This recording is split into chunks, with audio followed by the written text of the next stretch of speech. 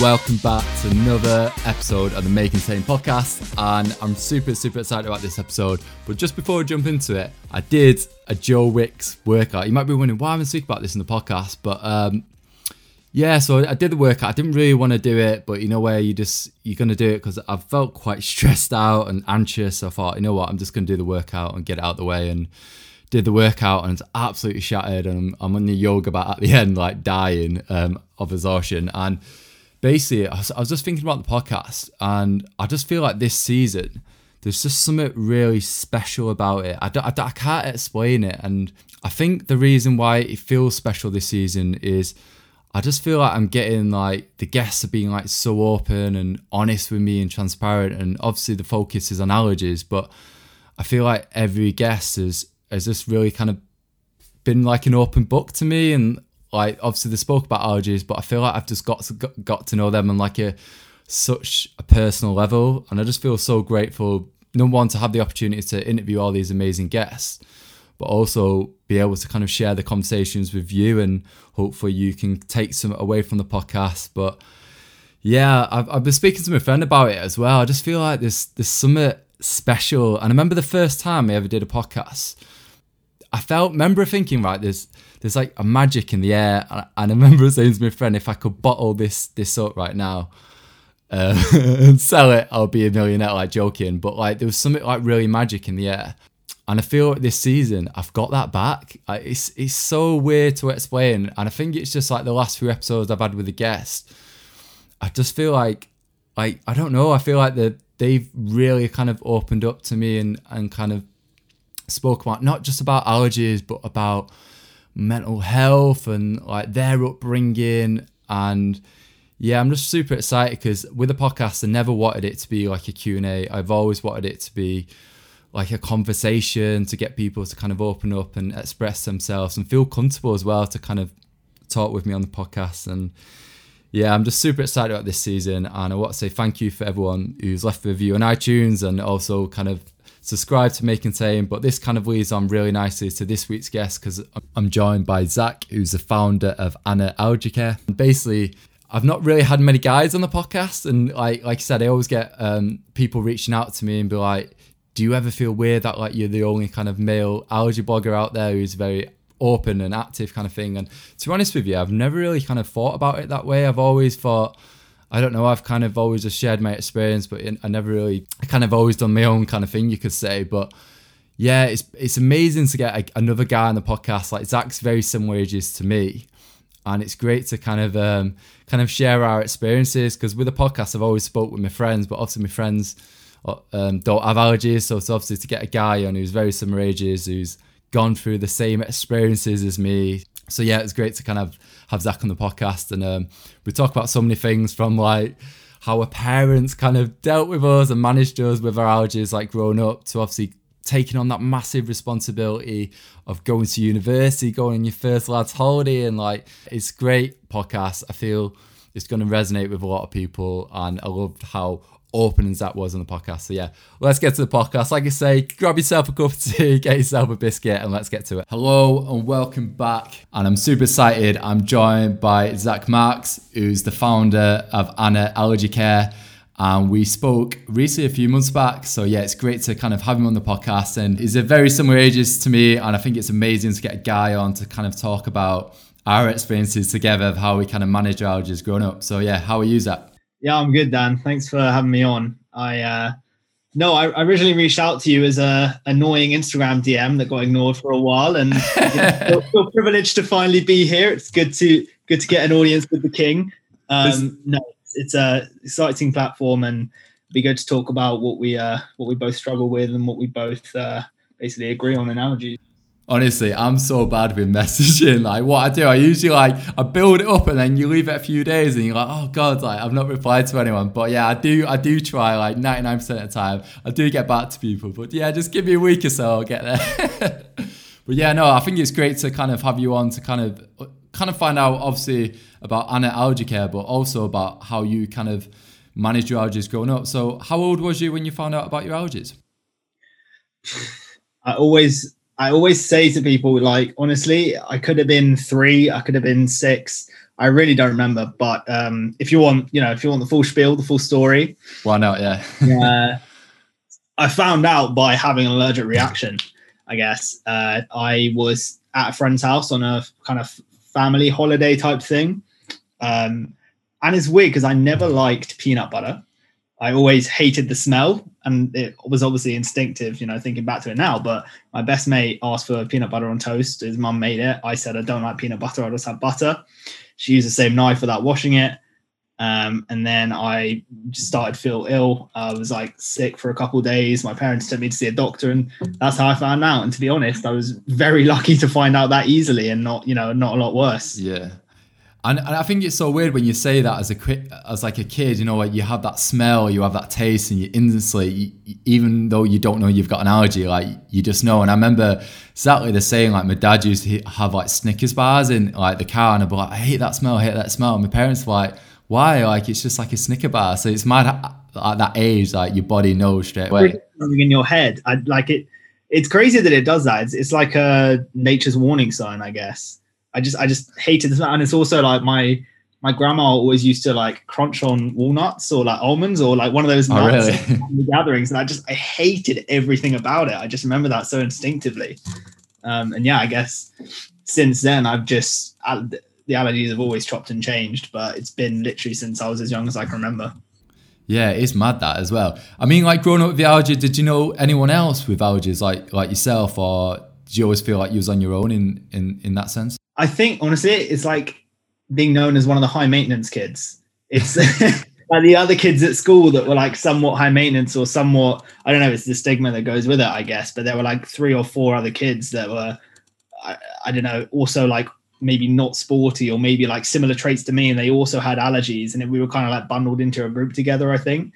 But no, I knew them around, and I think I was always one with the most nervous mum. So I was always the one with the most, the most kit on me, the most kind of worried about it the whole time. But no, I had it around me, I'd say, for forever.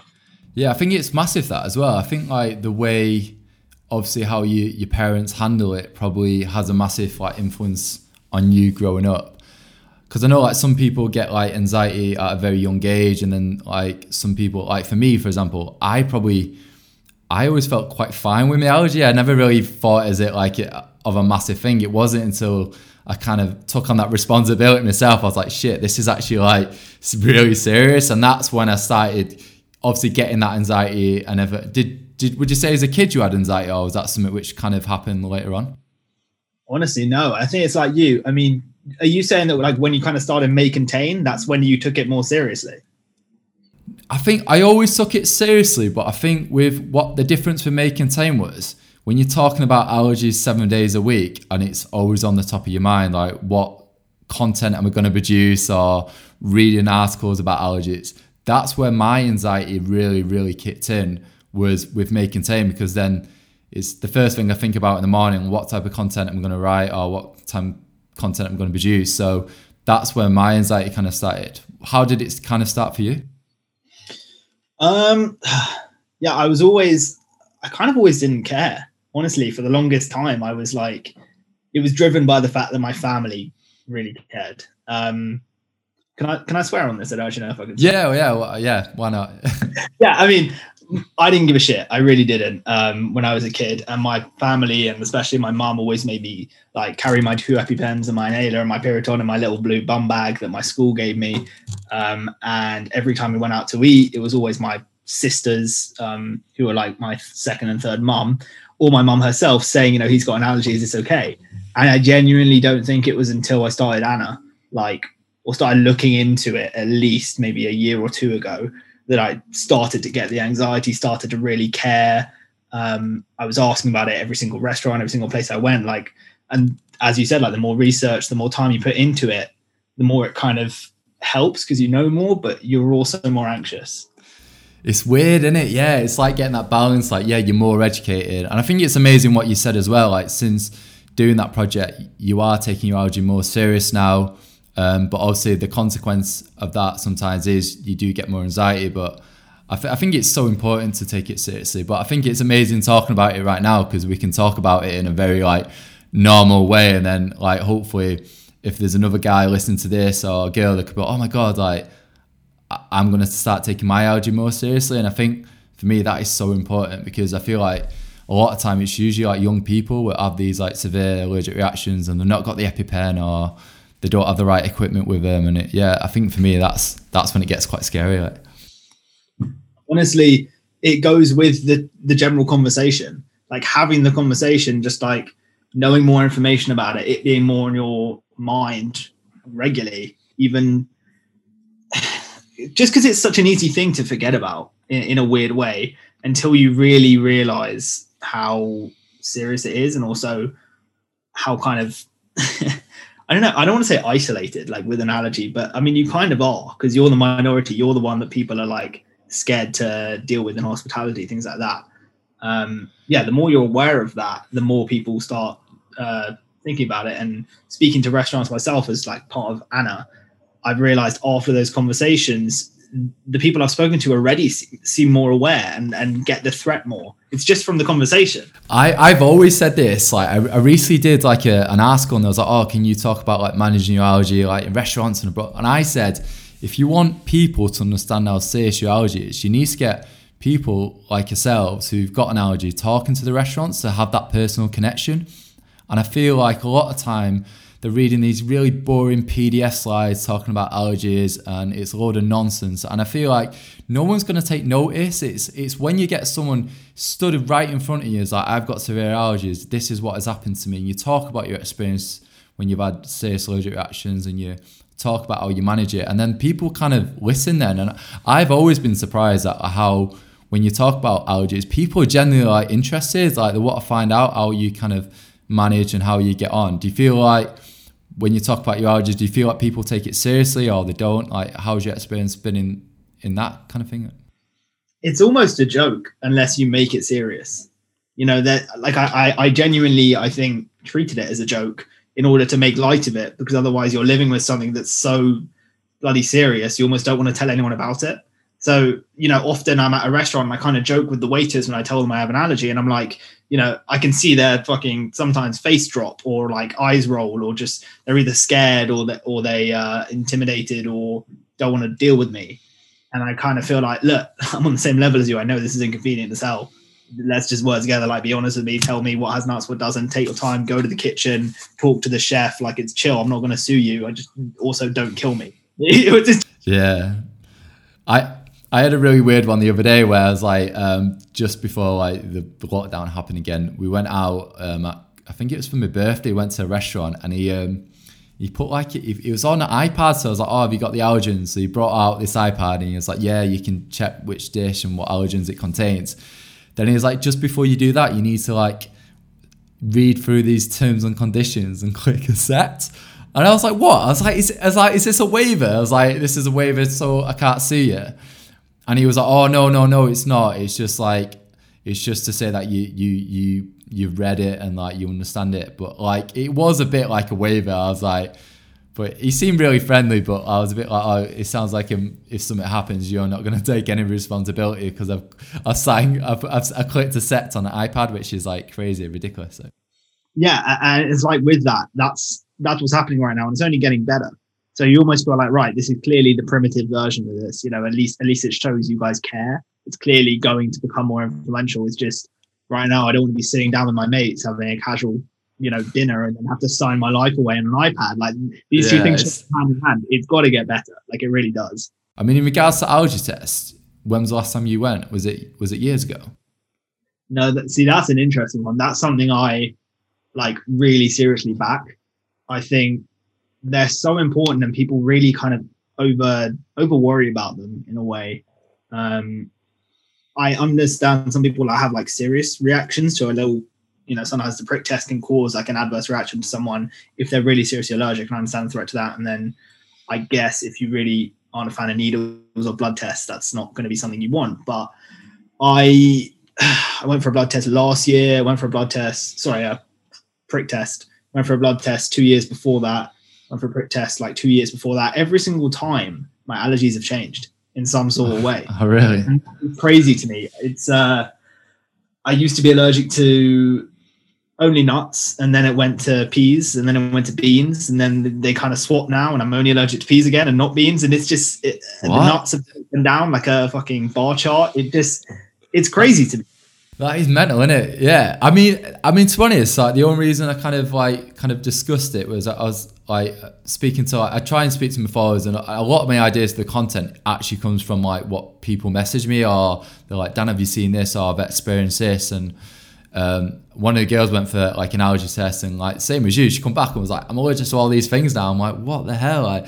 But I've had like very different characters and very different situations, and they've all been pretty kind of labby or very standard doctor interactions and stuff. But then the last one I went to last year was this woman who literally said, right, bring everything you want to get tested. Go to Tesco, buy a bag of peas and bring it to me and I'll test you for it. Like, it was literally the most amazing experience. I could clear all my anxieties. I could be like, right, this. I wanted to try Huel, you know, that like breakfast shake thing. Yeah. Pea protein in. I didn't know if I was allergic. I got checked for it. I am allergic, but it was amazing. That kind of thing I think is so underrepresented. I've never heard of that before. Like, where they just bring everything and then they'll test it. That's amazing. Like, yeah, it really was. Yeah, I think I definitely want to go for one again. Like hopefully like soon. Yeah, but I've been touch wood. I've been fine now, but yeah, it's always on the back of my mind a little bit. I used to kind of have that with walnuts. I didn't know if I was allergic or not. I got cleared for them, and now I eat them every day because I know they're really good for you. And it's just like having that one little kind of win over my allergies is so nice. So I never really thought of it as that, because I think like once they told me that I was fine with Brazil nuts, but yeah, I might keep clear of that for now. I was gonna say, going through, so obviously like growing up with the allergy, like going to like universities, did you like stay in halls? Because I do get a lot of questions from students like, should I live at home or should I stay at halls, or should I stay at halls where they do the food? And I was a bit like, I've always said to people, like from my experience, I'd rather just go to university and buy my own food, because you know then it's completely like safe. How did you experience going to uni with an allergy? So I went to Loughborough. I was in Royce Hall, if anyone knows it. They are catered on the week and not in the weekend. And I'm a pretty hungry guy, so I made a lot of food anyway. And anyone with the university catered meal experience knows they aren't the greatest, but I did have them when I wanted them. And generally it's the thing where people say they're nut free, but then they don't actually check, or they sometimes slip up, or they don't know where they're getting their catered food from, things like that. So I think generally I wasn't stressed about it. If I ever saw a cake that maybe had some flakes on it, or some crumbs, and I was like, is that almond, is it just biscuit, I don't know, I'd ask them and they'd generally check for me. So I didn't I would say I didn't have any sort of anxiety when I'm actually in the catering hall. But again, it depends kind of where you go and the staff that you're dealt with. It's literally what human you're interacting with on that day. Like, do they care or not? Yeah, it's a tricky one, isn't it? And I think with me, like I don't know, I always like cut for myself, and I always felt like a lot. I think it made me feel a lot better knowing that like I know obviously what's going in food. I know I had like a few kind of touch and go kind of experiences where like one of my housemates was like cooking with like I think it was like chocolate, but he was like putting it on top. I thought it was Nutella, and basically didn't clean the chopping board, and I made a sandwich, and for whatever reason I flipped the sandwich and it had the like chocolate on the side of the sandwich, and I was like, fuck, like imagine if I ate that, I would have had like allergic reaction. But thank God I didn't bite the sandwich and it wasn't Nutella, it was just like a chocolate spread. How did you manage that, obviously in a kitchen, and obviously other students obviously bringing their own food? Was the students quite understanding when you mentioned your allergy? I mean, was it just nuts at that point, or did you have quite a few allergies? The thing is, the way I see it, like some people avoid everything they're allergic to entirely. I personally, I'm allergic to all nuts but all nuts. That's how I tell people. It's a nice little rhyme. But I'm only lethally allergic to peanuts. I think all the rest, as I said, are literally like a varying bar chart. I know almonds are pretty high up there. I think pistachios are pretty high up there. But generally, I'm only really, really scared about peanuts.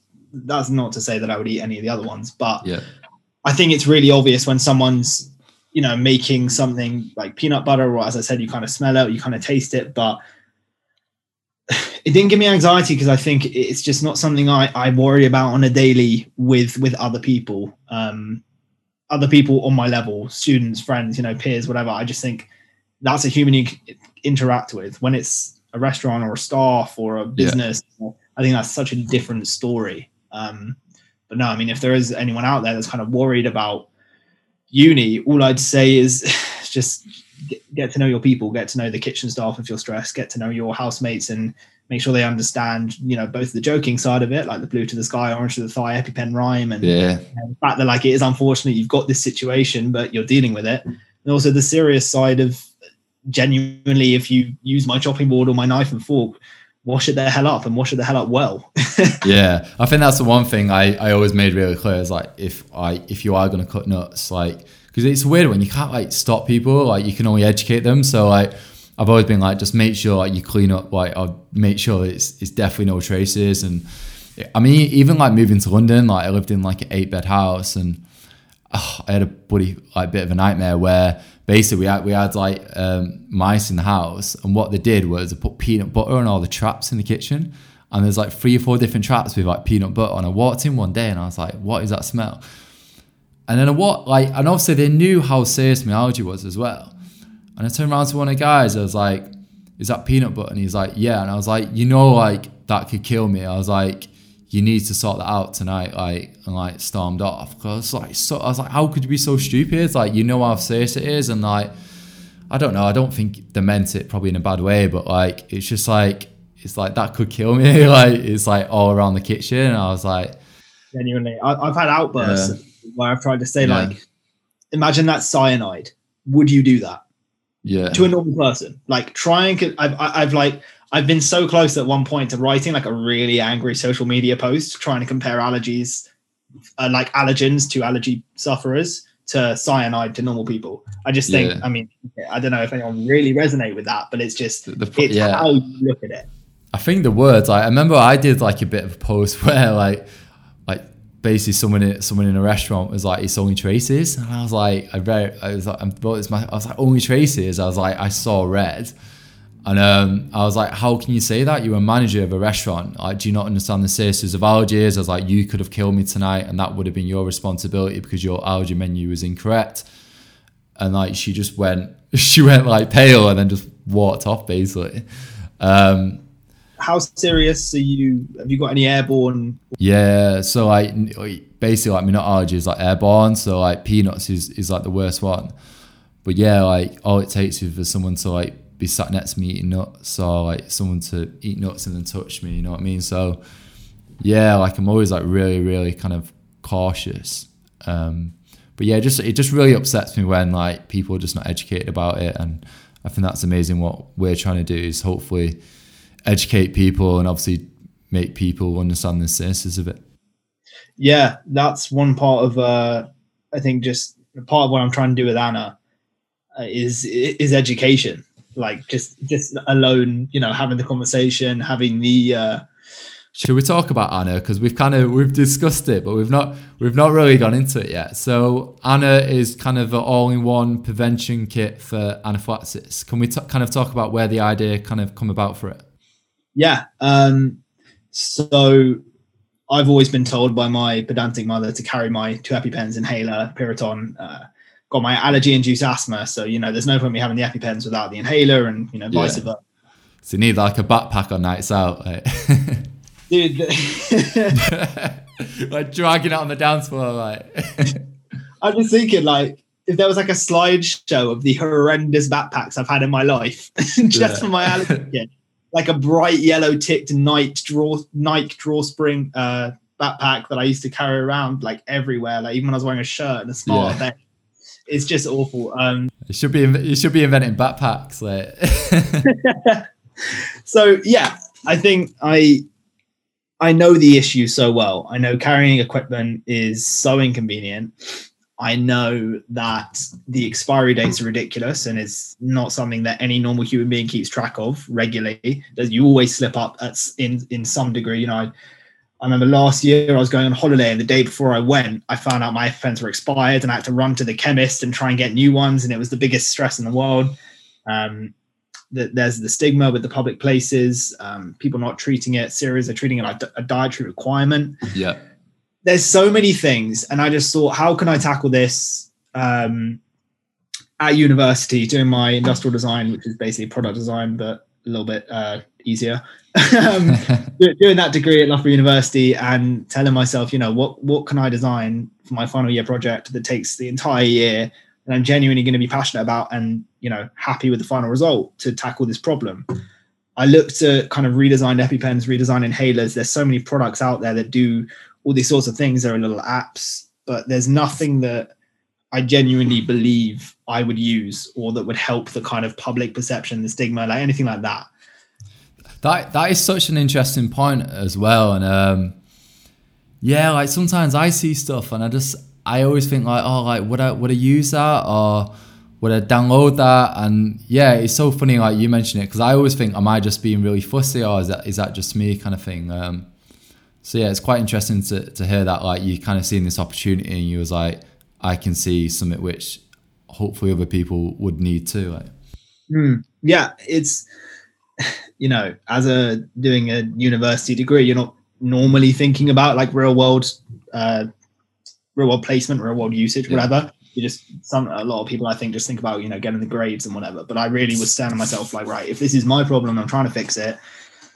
There's so many of these redesigned EpiPens and inhalers that exist, so there's no point me doing it again. How can I change? How can I do something different? Came up with the idea of Anna, which is putting the existing equipment in a redesigned product and putting that in public places. And then there was a lot of drawback from my peers and my tutors because they were like, oh, this is not the best piece of product design. You're using existing equipment. And I was kind of saying to them, I understand I might not get the best grade, but I want to design this because I think it could genuinely solve a problem. And so I went with it, I kind of rolled with it. I battled with my tutor for about half a year before she finally saw the actual like real world implications of it. That is so important as well. I think like when you believe in something, I remember Phil Knight, like obviously the founder of Nike, he did like a very similar project at university where he basically, what Nike is today, he did the USP and was like, oh, we should do a running trainer, which obviously then evolved into Nike. And his tutors exactly the same. They was like, oh, we don't think this will work or this will sell. And you know what I mean? Like look at Nike now, he's everywhere. So, and he's a billionaire. So I think it's amazing, obviously, like in these situations to kind of go with your gut feeling when you think it's right. Exactly. And again, I mean, it's kind of funny really, because I think that was my first battle with the stigma when I was doing Anna. Like obviously I've presented as, battle with the stigma as an allergy sufferer, but trying to make it as a company, trying to really put it in the workplace or design it. The first stigma was my tutors and my peers being like, oh, this wouldn't be that useful, would it? Would this actually work anything? To stop rambling, I designed it. I did it over the year. I got my 2-1, which is all I wanted. I came out of uni and I kind of had these renders, these ideas, these concepts. A few people kind of blowing smoke up my arse and saying, yeah, you should do this for real. I was thinking this is insane. I can't actually, put the manpower into this. And then we had a global pandemic. So what am I doing? Stuck at home all day, every day. Couldn't get another job. Decided to put my time and effort into it. And I could not be happier. And I just couldn't imagine doing anything else. That's amazing. I think like just having that passion as well, because I think when you find out what that passion is, and I feel like you found it with Anna Allergy Care, that you've got that purpose now. I think like sometimes if you're in a job and then there's no kind of purpose to it and you're like, oh, I'm just in this 9 to 5, then I think that's when like people get unhappy. But like it's even though it's really shit with the pandemic and how it turned out, and obviously you couldn't find a job, but then it's probably the best thing what happened as well, it sounds like, because obviously now you can spend all the hours and putting all the hours into that. But if you got a job, then you might have been put on a bit of like the side burner for a few years until, so no, it's amazing. And I think it's such a good idea to, like you said, have like the EpiPens and inhalers, and because I find it very similar to we get like the charger pods when you go to bars where you can charge your phone now, and they're in other venues. It kind of reminds me a little bit of that. Like, that's not a bad point actually. Yeah. I've never thought of that. I guess it is. Someone who invented that had to say, yeah, I'm just putting chargers in public places. And they'd be like, oh, that doesn't do anything. But then you actually create the product and the system and the kind of whole, it's the interaction that comes with it. I think what really kind of sets Anna apart is the intangibles that it would then present. Like the concept of just putting in an EpiPen in a public place is, valuable, I think, but it doesn't solve the problem. Someone would put it in a shelf or hide it in the cabinet. They'd forget it expired. They wouldn't know how to use it. All these sorts of things. The point of Anna is, look at this shiny box on the wall. It says, use me in case of anaphylactic emergency. It would automatically replenish the equipment. And, when it expires, it would have a screen and speakers show and tell people how to use the equipment like anyone. You don't have to be trained. And then, as I said, the intangibles, like just generally it being on the wall, like a defibrillator. You see a defibrillator on the wall, you have no doubt that, a heart attack is a lethal event. Yeah. You see this on the wall, you have no doubt that anaphylaxis is a lethal event. It needs this equipment to save someone. Yeah. And I think it, like you said, I think it's so important that obviously everyone always does carry like the 2 auto injectors with them. But I mean, I hear so many stories of like definitely like young people like not having it with it, but it's not even people with allergies as well. There was a guy from, I think I'm originally from Bolton. There's a guy from Bolton, and he went out for a meal with his family, and he didn't know he had a fish allergy, and they went to a seafood restaurant, and he went into anaphylactic shock, and unfortunately he died. And that's because they didn't know he had an allergy. So as well, I think like it kind of hits the nail on the head that obviously it works for people with allergies, but also like people who might not know they have an allergy and then one day have allergic reaction. Because I think I've had people on the podcast before where she didn't find out till she was in her teens that she was allergic to nuts, but she's been having nuts all her life. So it's crazy how your body changes. Wow. Yeah. No, I mean, you hear about these things all the time. It's tragic. Like it might not even be identified as an anaphylactic shock, or someone might not know they're allergic. They might have allergies. They might find out they have a new allergy to something, or they might just outright not know they have any allergies at all, and then something springs up. I always tell people, I found genuine research online that proved like anyone can develop any allergy to anything at any time in their life. That is a proven fact. It can literally pop out of the blue, and that's not to scare people. It's just to prove a point of relevance, to prove a point of like this genuinely exists, and this needs to be tackled. It's not under the table anymore. It's not a dietary requirement.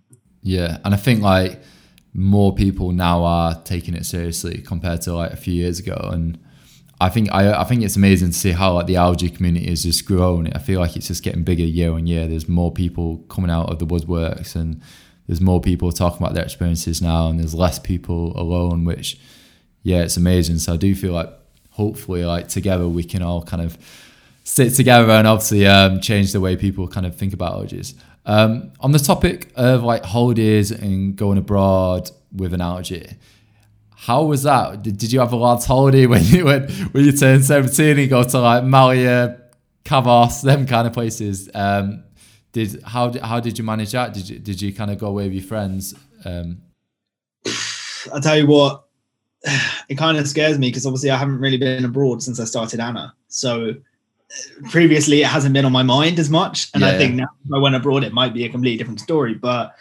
when I was, whatever it was, 15, 16, 17, I did a summer in Magaluf. I did a summer in Napa. You've done the whole deal. I've done the grand tour. Yeah. All I'm missing is Zante.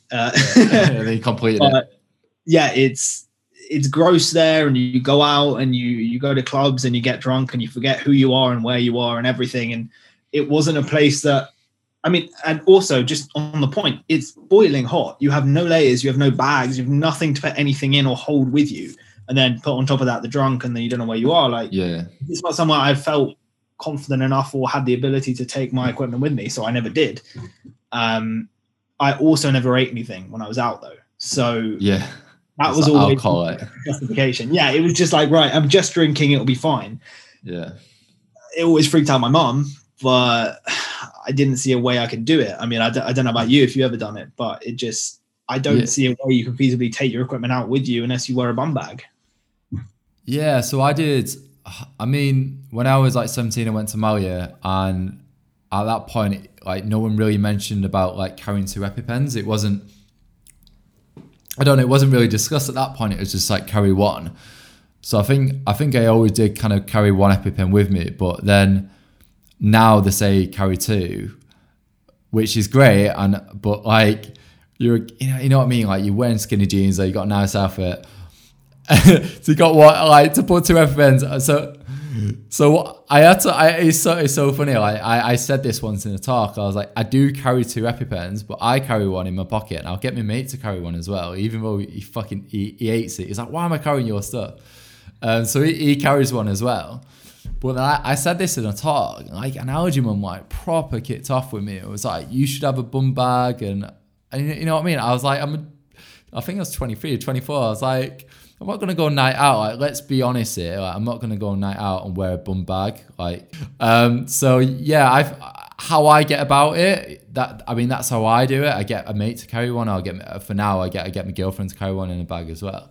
And I get about that perfectly fine. But I mean, if you want to wear a bum bag, I'm all for it. But it's a personal preference, isn't it, really? Of course, yeah. I mean, look, when I'm in London, when I'm out in the UK, it's definitely cold enough to either have like a nice bag or a jacket, and that's where my EpiPens will go. My inhaler and my Piriton Flight is always on me.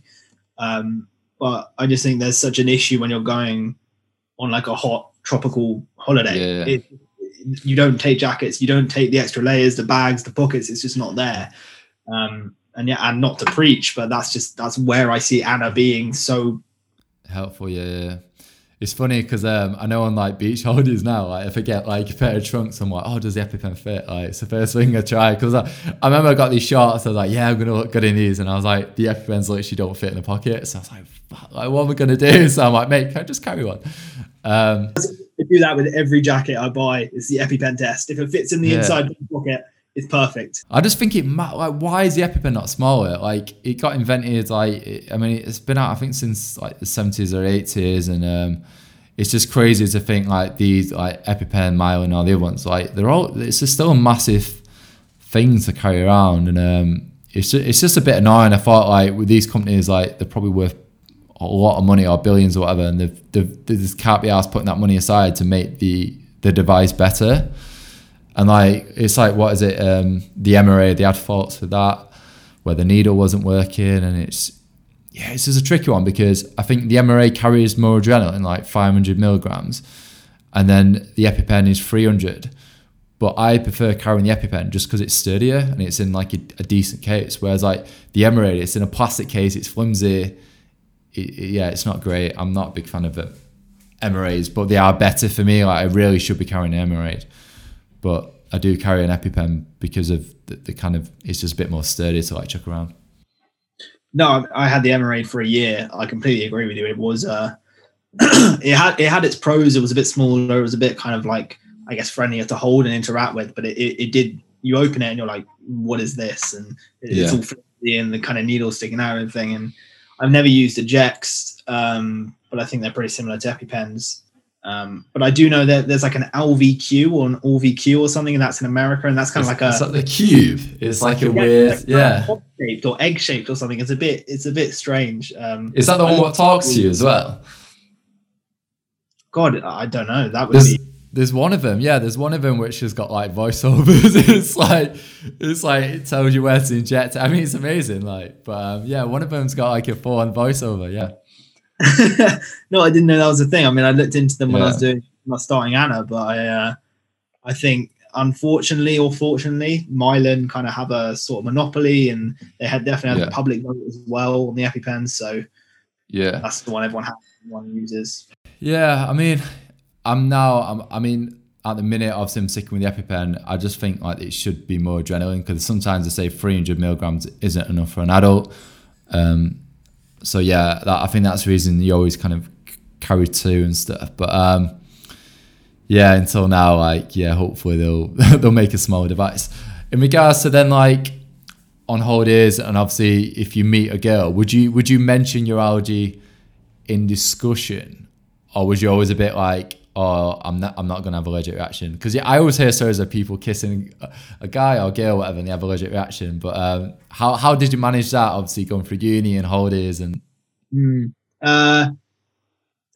I'm not a one night stand kind of guy. So generally, if I've been with someone, it's been obviously I've picked up someone on a night out at uni or whatever, but I've talked to them for ages before. I've known who they are, and I've kind of, for me, it's they haven't eaten nuts in the last couple of hours. I've been with them, so I know it's fine. I think it's that easy.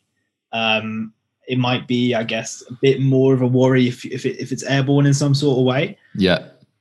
But I don't know.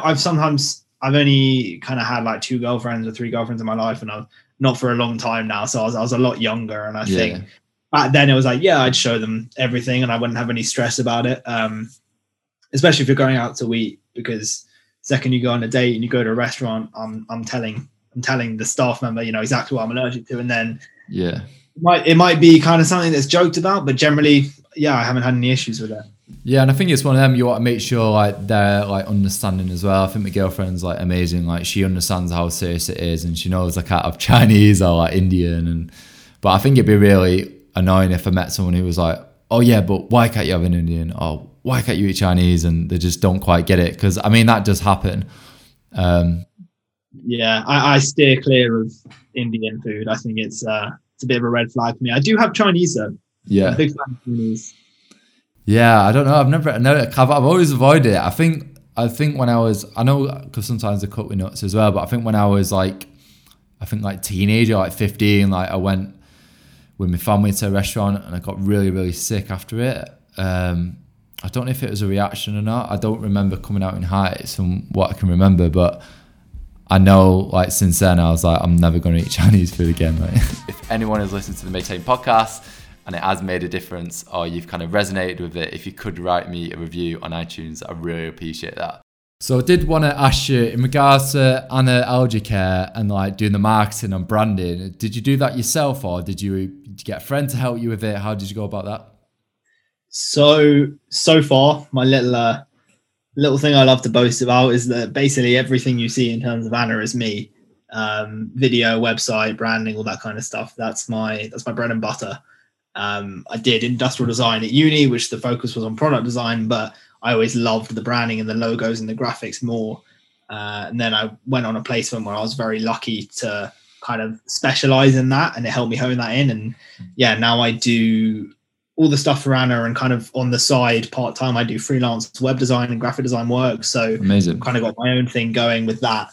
And that's why, I mean, I always said Anna can't just be this boring medical kit on the wall. It's got to have a personality. So I came up with the name Anna. Everyone absolutely loved it. It's obviously short for anaphylaxis, but it kind of works as a female name that will speak to you and guide you through the instructions as well. Yeah, I think that's so important as well. Like, I mean, with May Contain, that only kind of come about like the name because I was like, when I was at uni doing the magazine, I was just like, oh, like, every time I check label, it's like May Contain this or May Contain that. And then obviously that was end up being like the brand for the blog. But I think it's so important, like branding, and obviously making sure that, like you said, like allergies is usually quite clinical and medical. So it's quite nice to kind of get out of that zone really and make it a bit more kind of appealing. So and it's quite funny. I do get quite a lot of people talking about how do you brand a blog, or how do you make it like stand out?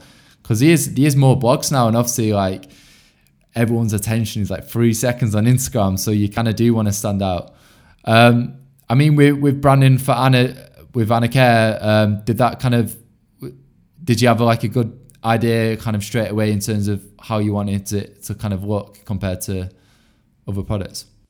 Yeah, I think I had to always in my mind play off the kind of Dyson Apple-esque look. Yeah. I wanted it to be something that people saw and they were like, wow, that's pretty. I would happily put that in my public venue, It's gotta be something that's so aesthetically appealing that that's not the reason for not stocking it, because I feel like that's so easy to say, like, oh yeah, I'll put my medical kit in the corner where no one sees it, but the fire extinguisher behind the door so no one sees it. Like, I want this to be something people are proud to show off, just like you're meant to be proud to show off your allergies, basically. Yeah. On a more serious note, like with your allergy, when you get on like public transport, like planes, are they quite understanding? Because we can talk about this. I've had a few experiences where they've not quite understood it. Are they always quite understood it when you got on a plane? I've got an allergy. Have they always done the announcement?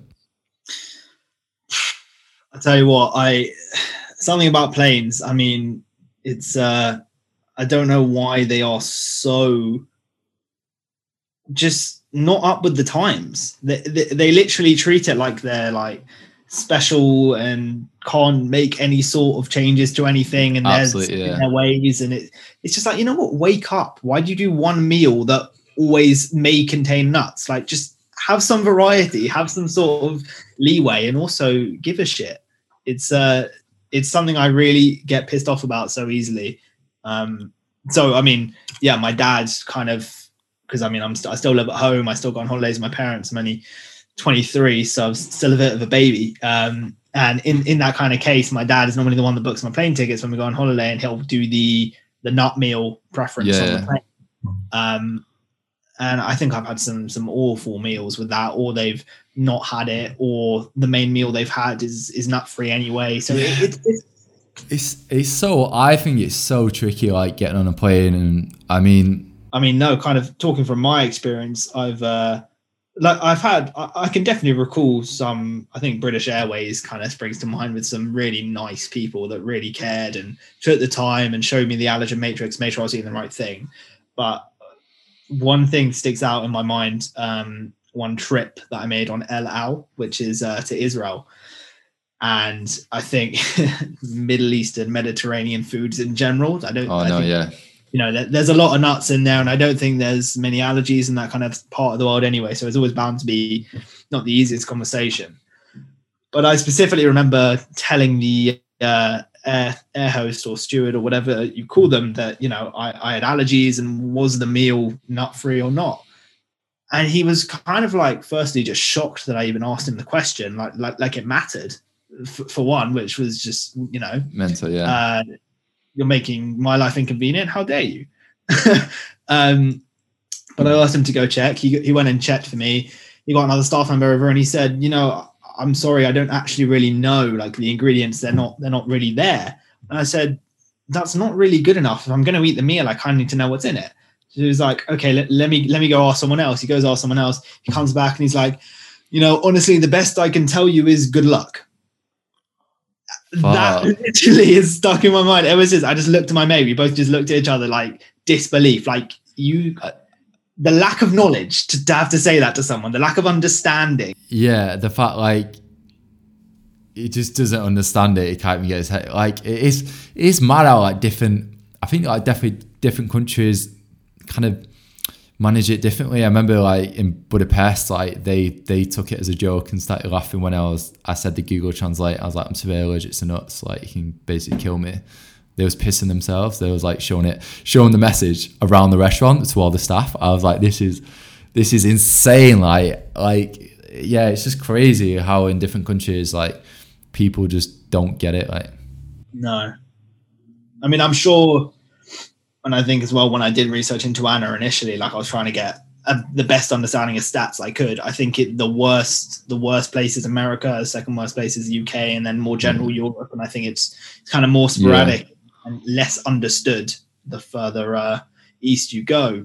But yeah, for me, it's something that when I go on holiday, I'm always like really scared about. Like, my family wants to go to Bali for Christmas, and I kind of said, I'm not going to lie, I don't feel comfortable doing that. I just even if we had allergy cards and we did the whole thing, it's not somewhere I feel like I would be able to eat comfortably, like any meal. I don't know if you have any experience in like any. Yeah, it's so funny. Like, I think, was it this week or like yesterday, I seen a post where someone kind of spoke about going to Norway, and she said that, like, in the restaurants in Norway, I think she was saying, like, it's in the policy that it's got all the different allergens in the actual, like, main menu, which is, like, really cool. And I this is completely new to me, so I kind of really want to dig into this. But yeah, that was, like, amazing when I kind of read into that. But yeah, I mean, I've go to Greece a lot. I always had a really good experience. Like, went this year with my girlfriend, and obviously that helped that she speaks Greek.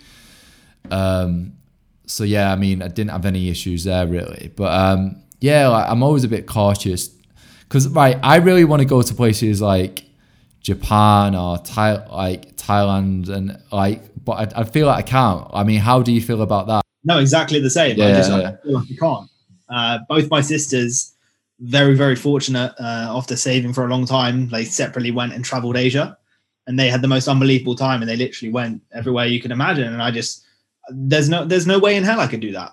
You know, eat from random street vendors that don't know a word of English and not know the ingredients to anything. Like, I don't know about you, but if someone brings me a bit of food, or if someone's eating a snack somewhere, like a mate, and they say, "Oh, try this," like, I don't try food I don't know. Like, yeah. Going somewhere foreign that doesn't speak English and backpacking, that's just off the table for me. Yeah, like, so it's so funny. Like, someone else said that in a post this week, like, "Oh, don't take food from like strangers or something." It sounds like such an obvious thing to say, like, but like, it is so true as well. Like, someone, like you said, if someone's gonna get, "Oh yeah, Dan, try that," but like, no, like, I'm not gonna touch that. Even like when my girlfriend's having like a meal, like, I went to a restaurant this year before the lockdown again, and basically went out for this meal, and like, they were great with my allergies. Like, there's definitely no nuts. And the food was amazing. And then she was like, "Oh, like, do you want to try some of my food?" And I was like, "I don't know." I was like, "We spoke about my food, we didn't speak about your food." So we shouted him back over, and I was like, "Oh, is this food nut free?" And he was like, yeah. So then I tried it, it was fine. But yeah, it's just like, even if like your girlfriend's like, "Yeah, try that," I'm like, no. Like, but yeah, it's funny, isn't it? Like, how you've got to be aware at all times. Like, yeah. No, it's honestly, it comes to a point where it's too difficult to say yes. So often I don't have the energy, I don't have the effort, I can't be bothered to have the conversation with someone and be like, "Right, do you know the ingredients to this?" Normally they'd say no, or "Let me check," or "I'll take the time to." It's just, it's one of the things that really, really grates on me, to be honest. Have you always felt quite confident, would you say, about your allergy? Yeah, I think it's one of the, like, I mean, I remember being as a kid and feeling undermined by it. Yeah. Like, I knew what I could and couldn't eat. And I think so many people, like, whether it be a restaurant you go to, or an adult who's hosting a party, or a teacher who's doing a school trip or whatever, and you're kind of saying, no, I can eat that. And they're like, "No, you can't. I know you have this allergy." Like, those kind of things, that would really get to me. But now I think I'm old enough. I know what I can and can't eat. And I'm pretty much, I stay in the box I know. Yeah. I was going to say as well, did you ever feel like your allergy was going to like stop you? I don't know, like, because I feel a lot of people feel the allergy might stop them getting ahead in life, or like, you know, if you set out a goal, "I want to do this," you know what I mean? Did you ever feel like it was ever kind of going to get in the way? Honestly, probably not.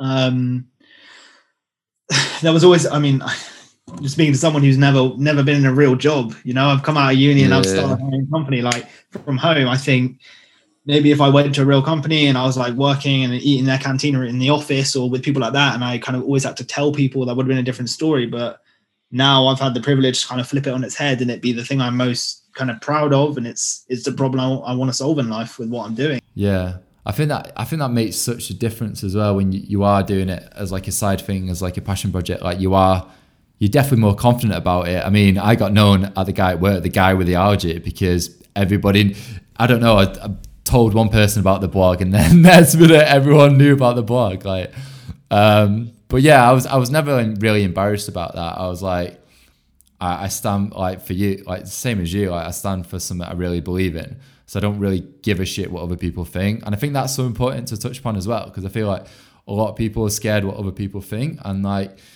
I think, like, if you genuinely like really believe in it and like you're passionate about it, don't care what other people think. You know, if someone listens to this podcast and was like, "Oh yeah, I listen to your podcast," yeah, great. Like what? Like, you know what I mean? But a lot of time, like, people are just like, "Oh yeah, like, I really liked it or enjoyed it." But like, I don't do it for people which are not my audience. You know what I mean? You just do it for yourself and do it for the followers you have, like, you know, to bring value, really. Yeah, it's so interesting to speak to someone that the full conversation revolves around allergies. Because, I mean, obviously I've spoken to people about Anna, but this is like about me and you. And I think it's so interesting because I've never done this with someone else. Yeah. As far as I know, and anyone I've ever kind of like, I've got a couple mates that have allergies and stuff. I'm the pedantic one. I'm the one that cares too much. I'm the one that takes my kit with me everywhere. And that's the unnormal thing to do. Like, I have some mates with severe allergies that don't carry their kit. They barely talk about it. It's not even on their mind, like, at any point in the day. So it's so nice to talk to someone else, like, that is not weird about it and that gives a shit about it and that puts it in the public space as well. Yeah, I think absolutely. Hopefully we can make it more relatable and hopefully get more people kind of taking it seriously. And like, I think just before the podcast started, we kind of spoke about, obviously, do people message you about the podcast? And I think I never got a chance to say like the amount of times like people message and were like, oh, like I thought I was alone, or I thought I was the only one that felt like this. And I think it's amazing, obviously, to speak to people like yourself, because I feel like we can kind of talk about it and just talk about everything really. And I feel like it's more of a conversation. I wouldn't like to like, it is a podcast, but like it is just like a very much like just having a conversation with you and learning a bit about yourself and how you managed it. But it's been amazing to have you on the podcast. If anyone wants to give you a follow, what's your kind of Instagram handles where they can go and check out Anna Allergy Care and yourself?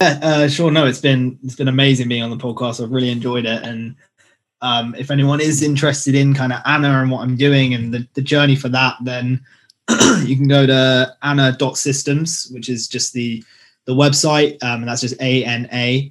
And the Instagram tag is the same, and generally everything's kind of linked there because I'm a designer and I kind of care about that stuff way too much. Yeah, absolutely. Yeah, I'm the same, mate.